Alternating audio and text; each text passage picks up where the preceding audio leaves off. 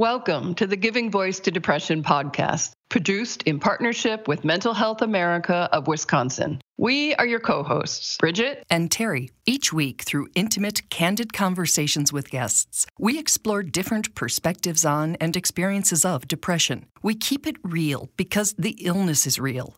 We keep it hopeful because there truly is hope in spite of what depression tells you. We are not experts or therapists. We're sisters and best friends who live with depression and have interviewed hundreds of others who do as well. By sharing stories of lived experiences, we expose depression for the lying bully it is. Hi, Terry. Hello, Bridget. So, while it could be convincingly argued that every episode of a depression podcast addresses suicide prevention, since shared stories of life with a mental health challenge reduce stigma and let us all know we're not alone and that things can and really do get better, during Suicide Prevention Awareness Month, we're going to be a little more direct. Last week, as we heard, Bob's story, episode 153, How the Lies I Believed Led Me to Attempt Suicide, we were reminded of the many others who have bravely shared their stories of having suicidal thoughts, including several who acted on them and survived, and others who have suffered the shock of sudden loss when their loved ones ended their lives. They can be hard stories to share and hear, but they're important stories. Because how many opportunities does someone actually have to hear how other people handle suicidal ideations, or how they came back from an attempt or carried on after a loss? It can be hard enough to talk about depression. Suicide? Yeah, that's even tougher. Which is why, Terry, we're going to spend the next 3 weeks recapping the more than 50 suicide prevention episodes that we have in our archives. Because while one story can have great impact, knowing there are dozens to choose from carries its own powerful message. You are not alone. 100% of the attempt survivors we've talked with are glad they are alive and are living lives worth living. Don't worry about writing down episode names as you listen. We'll link to each one mentioned in this episode's description. We begin with an episode with guest Mark Hennick. He's done TED Talks about his suicide attempt as a teen, how a person can get to that point, about the blinders depression puts on you that makes it hard, if not impossible, to see other options than the terrible one you're contemplating. Millions of people have watched them, millions, trying to understand what suicide is and what it's not. In Suicide Myths and Misconceptions, we talked with Mark about a number of things being suicidal is not, including just a cry for help, completely out of the blue, something you can't stop once their mind is made up, or the pervasive belief that suicide is selfish. I see where it comes from, that you're not thinking, or people think that you're not thinking of the impact that it has on those around you. You're only thinking of yourself. Well, I would push back on that, certainly based in my own experience. I can't speak to everybody's, but I was thinking about my family when I was standing on the edge of the bridge, and every other time before that. I was thinking about how it would help them, how it would be the best thing for them if they didn't have to deal with me anymore, the trouble that was me. So I thought I was doing them a favor. And really, in some ways, and it's a skewed view of things, but that's the definition of a mental illness practically, I thought that I was doing something good for them. That's the opposite of selfish. So I think that people who believe that just don't take the time to get inside the head of somebody who's in that place. The benefit of getting in someone's head is that now you know. Now, in addition to looking for the warning signs being posted across media this month, including someone talking about death, feeling hopeless and like a burden, having or researching how to get lethal means, and feeling alone in the world, you now know to ask a question that most of us have never thought to ask. In addition to, are you suicidal or are you thinking of killing yourself? And yes, it is best to ask those questions directly. We also now know to ask, does any part of you think that you would be doing me, them, us, a favor by dying?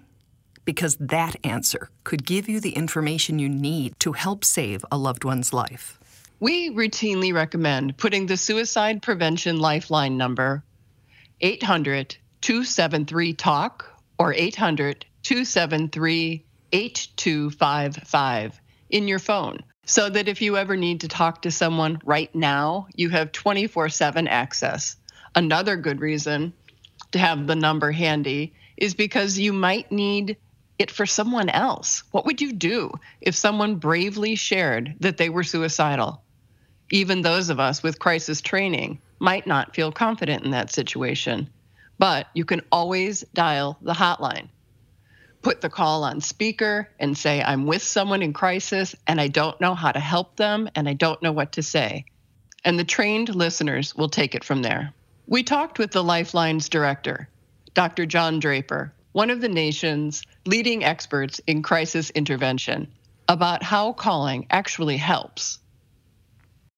While certainly a lot of problems may seem insurmountable, what we know is when a person feels like they're not doing it alone, they feel like they can perhaps get through it another day and then another day after that, and before you know it, they're feeling a lot better. In fact, what we found with the research on the Lifeline is that not only does a caller feel better by the end of the call, but when they followed up with the caller 3 weeks later, they felt better still.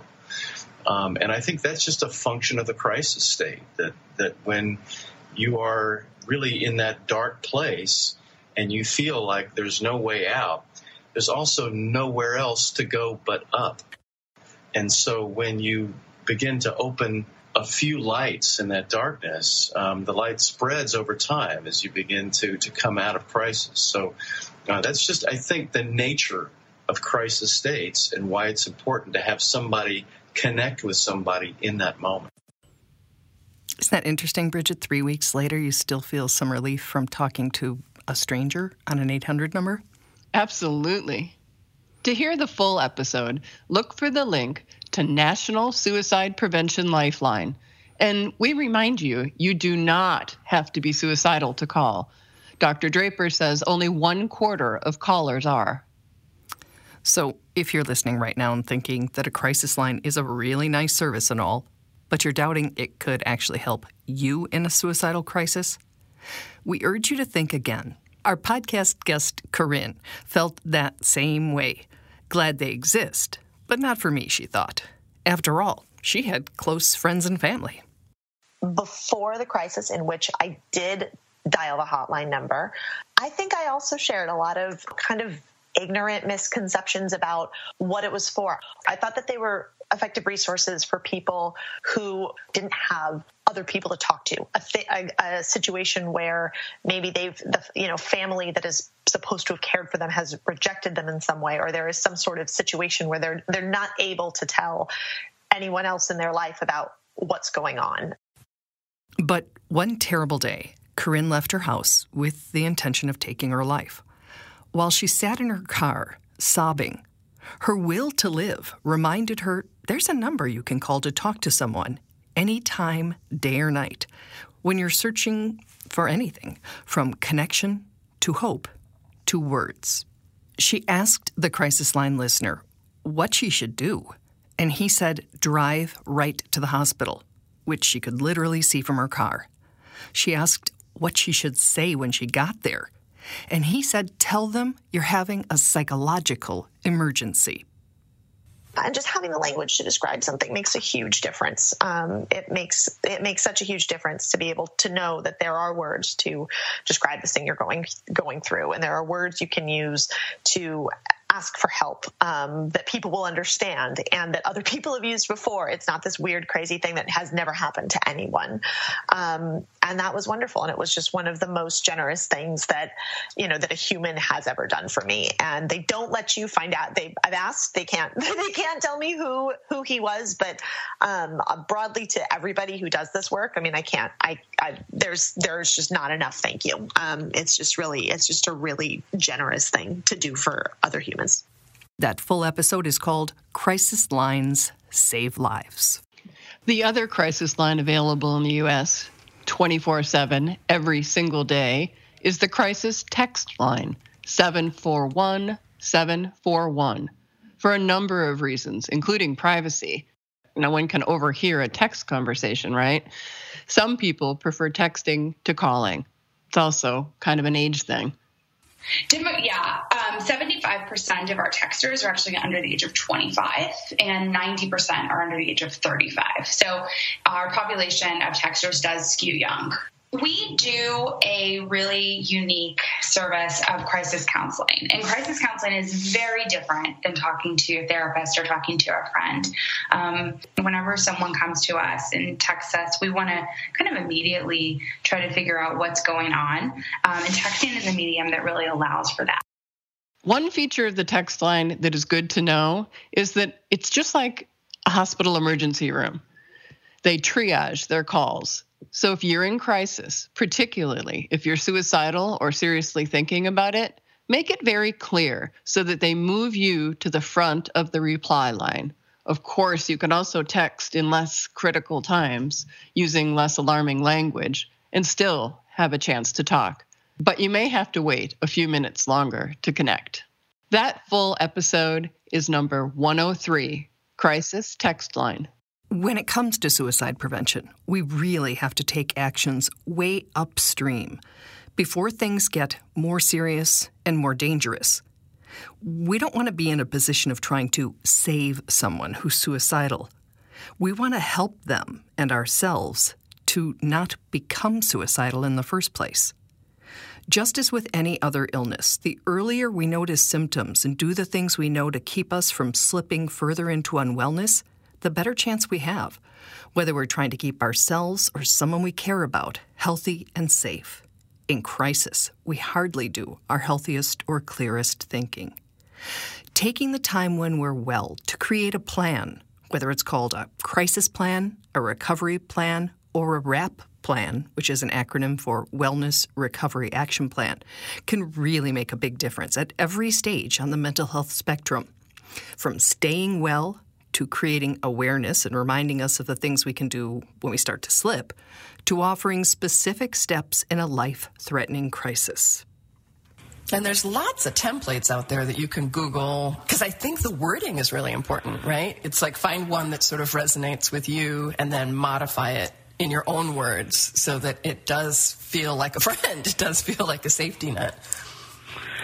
Well, and too, like how I know some people just want like a one-page, quick and easy type of safety plan, and mine personally is a bit more intense because I have hospitals that I would prefer to go to, yes. And I prefer to go to people that I do want involved in my care and people I do not want involved in my care. Oh, yeah, good point.